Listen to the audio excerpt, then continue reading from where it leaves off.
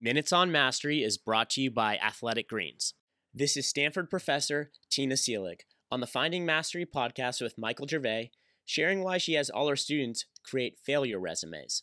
Let's say I do something and I fail. So this is so critical because if you define it as failure, you're screwed. You need to define it as data. There you go. You have to say, wow, I went out and I did this and such, and it didn't work as I anticipated. Asked for a raise, right? And I asked for a raise from my boss, and I got turned down. Okay. Or I took a course that was super hard, and I didn't get a good grade. You just say, okay, what did I learn from this? And I have my students write failure resumes. Their biggest screw-ups, personal, professional, academic, could be whatever categories they want. And they have to keep it. And many of the students tell me they keep it well beyond the course.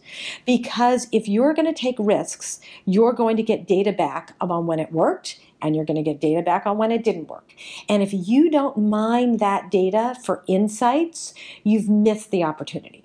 And once you start doing that, you can let go of those quote unquote failures much more quickly if you've analyzed them, mined them, and let them go. God, I've never heard of a failure resume, but the concept that you're working from is like I'm nodding my head going, I don't use the word data, I use the word information. And people that know me will say, God, Mike, that's exactly, well, that's good information. What are you going to do with it? Is what I'll say often. Exactly. Okay, so what are you going to do with that information now?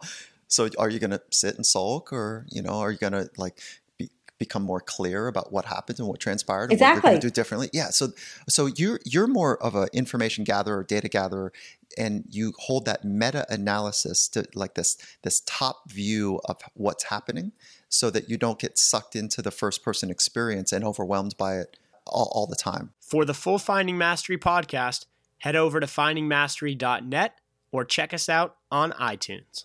And for a special offer from Athletic Greens, head to athleticgreens.com/findingmastery.